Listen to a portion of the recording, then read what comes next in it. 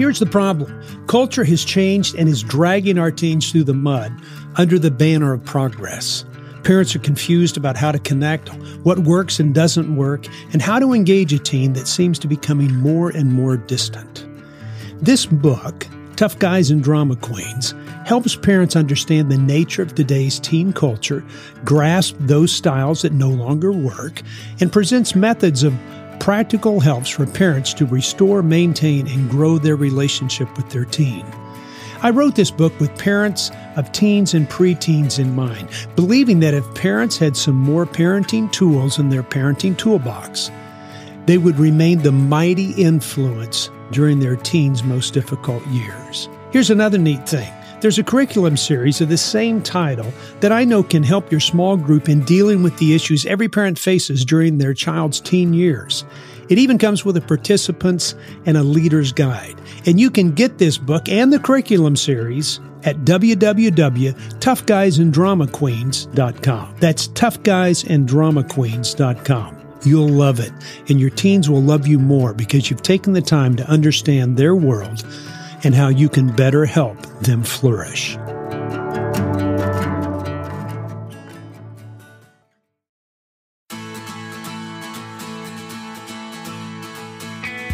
Welcome to Parenting Today's Teens, a daily podcast that provides stories, insights, and wisdom to help you as a parent gain a deeper relationship with your teen.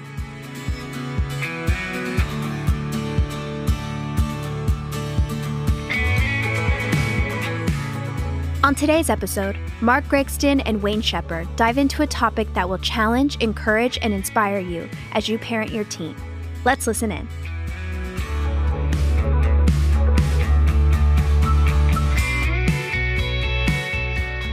Mark, today, there are parents who feel like a failure. We know they're out there. We've talked to them. Yeah. We're going to address that today. I think it's just about all of them. You know, years ago, there was a book written called I'm Okay, You're Okay. I remember that book. Yeah, I got married, and during the first years of our marriage, and when we had kids up through elementary school, I was going to write a book called I'm Okay, You're Not, because I thought I was perfect. And then when I got in my 40s, when my kids got a little bit older in high school and stuff, I was going to write a book called I'm Not Okay, and Neither Are You. And Jen would endorse that one. That's right. That's right. And then now that my kids have graduated and from college and everything else, I would write the book called I'm Not Okay and I Don't Care. And here's the reason. It's because I've seen where God has used those failures as a point of change in my life and has instilled hope into the lives of others because of that. And I hear parents say all the time, we feel like failures because they sometimes become consumed by what they're teaching rather than by what their child is learning. I speak around the country, and men's response to correction or giving them direction, they feel this. When you tell them that something's different, they begin to feel like they're wrong all the time. And women always think, well, you're telling me all this stuff, but I can't understand how all my good intentions are not turning up well. I mean, we respond to failure differently. And on this program, I want you to know that we're not telling you you're wrong. We're not telling you that your intentions are bad. What we're saying is that you need to shift the way you engage with your child, to accommodate their needs and not be afraid of failure. When parents feel like a failure, that's right. Emphasis on the feel, Mark. Yeah. You know what? I think they feel like a failure because something isn't working. I always look at parents and I ask the question, is it working for you? Is it? And if it's not, it doesn't mean that you're wrong. The tendency is to say, well, if I give up how I usually do things, or I give up my habits, or I give up what I believe on these things, and I'm never saying that to parents, then the tendency is to think that what I've been believing is wrong or what I've been doing is wrong. And I go, no, the culture has shifted. Our kids need something different. We need to engage with them different. It just means that the old style of discipline, however it was 100 years ago, would not work today. Matter of fact, 40 years ago, you'd probably get arrested today. Yeah. But I would submit to you that discipline and the way that a child perceives correction is not like it was even 2 years ago. And so what that means is I've got to shift the way that I do that and appeal to another part of their life. Instead of coming in the front door, perhaps I need to go in the back door. Instead of using plan A, maybe I need to use plan B and just have a have a bag of tricks that I use to engage with my child differently, to shift as that tide of adolescence comes in and out and changes the way that we engage with one another. But you understand why parents sometimes feel like a failure. Oh, absolutely. It's all happening so fast, It's hard to keep up with it, isn't it? It really is. You know, a child does something wrong and we feel like we've failed. And I think sometimes that's more along the lines of us not giving a child responsibility for their life, or we feel like when they move into the adolescent years that we're still responsible for them. In one way we are. In another way we're not. They need to be responsible for their choices. They need to learn to make choices, and part of that is failure. And it's their failure. It's not ours. Now, at the same time, if I haven't taught my child everything that I need to teach them, then I need to be very direct and intentional about doing that. But at some point, just because my child fails does not mean that I'm doing something wrong. Failure can be a great thing in the life of a child.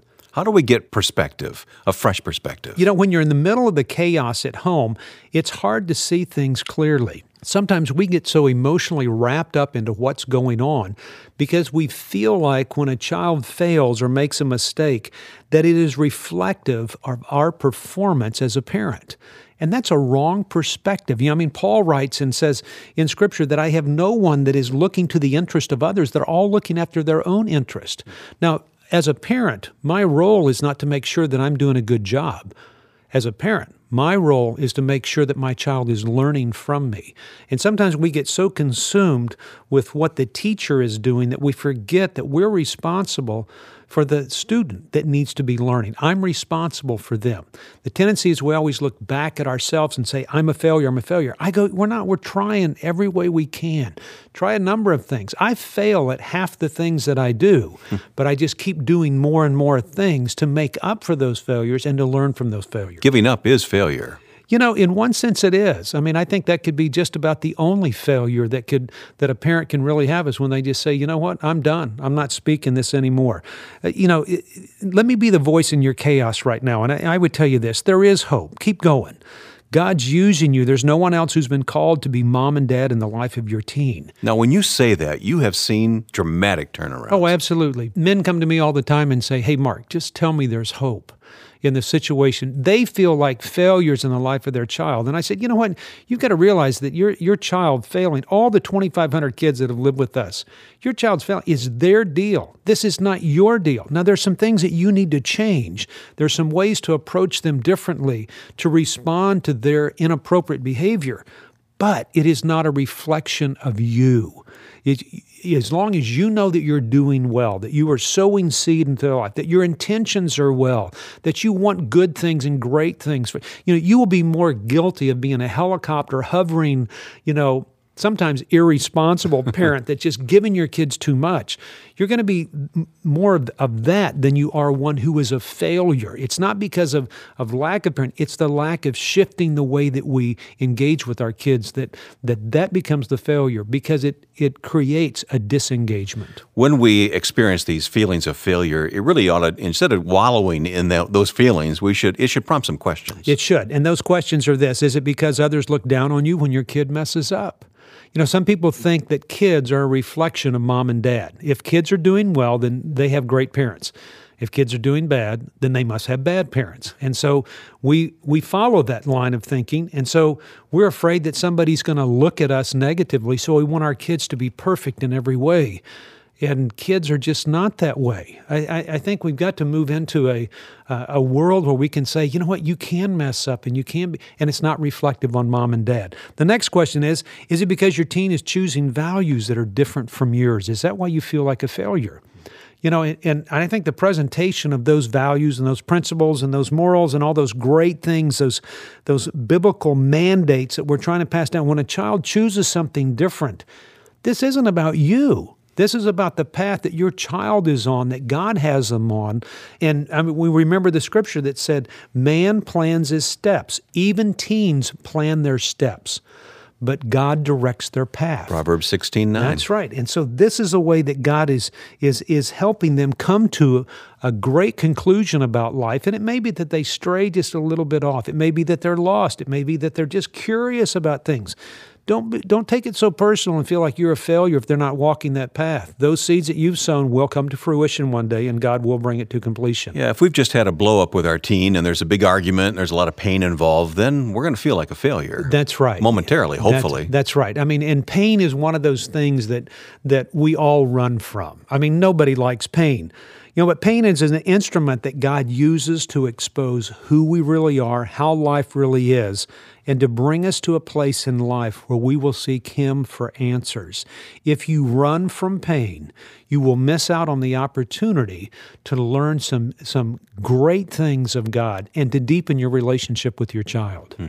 Now, we have this residential program for teens, and the parents who come, I mean, it's devastating to have to bring their teen to Heartlight and drop them off. And, it is. I mean, you've got to be talking to those parents at a very low point, right? They are, and they feel like they failed somewhere.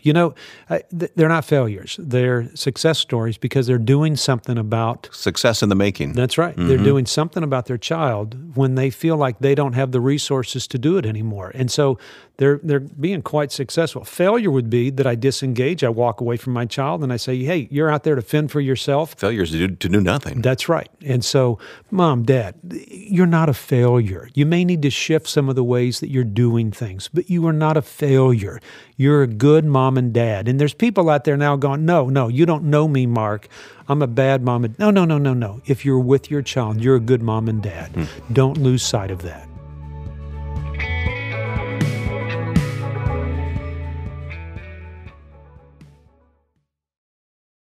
Hey, I'm Mark Gregston, and here with my good friend Kirk Cameron, and we want to invite you to an event that we're calling Engage 23. It's going to be an amazing day of helping parents become empowered and equipped to face culture. I'm a father of 6 children, Wow. So pray for me. And this Engage 23 is going to be awesome because things are so different now than they were when we were kids.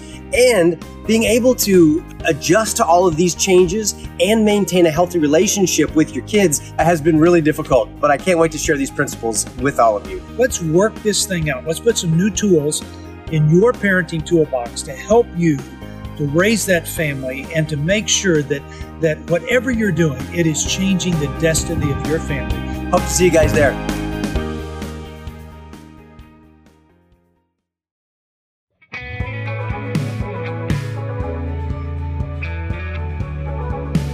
Let's wrap up with a few helpful reminders today when we feel like a failure as a parent. That's right. You may not be able to control how your teen behaves right now, but you can choose how you'll respond to those feelings of failure. If you consume all those feelings of failure, what you're doing is taking away the opportunity for your child to assume responsibility for his actions. And hear me on that. Until the pain of your child's actions is greater than the pleasure they get from it, they will continue in those actions. And so as a parent, when you rescue your child, Proverbs 19:19 says, when you rescue an angry man, you're just going to have to rescue him again. And the tendency, if we are always rescuing them from pain, always rescuing them from their failures, and they don't learn, then what happens is we're failing our kids, because we're not allowing the situation to move our child and to help them mature and develop responsibility in their life. And so I'm not going to take on that failure. There's a part of it I need to identify where I've missed my child or where maybe I did something wrong and ask his forgiveness and identify those things before him. But to take that on and say, okay, now because of what I did, you have to pay the price of it, that's not accurate. Your child is responsible enough and should be responsible to take on responsibility for their own actions. Mm-hmm. It is for them to embrace, not for you to take away from them, because that will move them to a better place. And if we are feeling low, maybe it's God that's kind of trying to get our attention. Maybe we need to turn to Him. Yeah, I think that we think that we're involved in the life of our child to change them. I think God in His humor sometimes places a child in our lives to change us. Mm-hmm. I'm a student of kids, and I'm always learning something from kids. I could probably look at every kid that has lived with us and say, this is what I learned from this one. That's what I learned. And they have changed my life. I'm not so sure that grandkids came into my life for me to be a blessing to them. They came into my life to change my heart. And I think that's what's happened. And so now's the time for you to realize who He is, who God is, what He wants to do in your life, how He may be changing you, how He may be pointing out something. Offering infinite wisdom. That's right. So take advantage of it, because if you don't learn it now, you're just going to have to learn it at a later time. Isaiah 41:10 says, "Do not fear, for I am with you. Do not be dismayed, for I am your God. I will strengthen you and help you. I will uphold you with my righteous right hand." That's right. And it leads to the third thing. Don't give up. Just don't give up. People say, what should I do with my child? The number one thing, don't give up. You've been placed there for a reason. Your failures can be a promise of hope for your child. What you see as a failure can be a sign to your child that maybe I am normal. Maybe there is hope in the world when mom and dad mess up. Maybe there is something good in that, and you make your child feel more normal. You make them feel like it's okay to be imperfect, because when they feel that, they have that overwhelming sense of wanting to have that attachment to something that is perfect, and that's God Himself.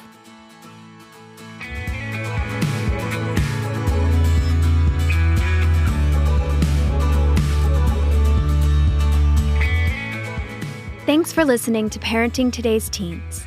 For more information, you can visit parentingtodaysteens.org, heartlightministries.org, or markgregston.com. Join us back here tomorrow for another great episode. We'll talk to you then.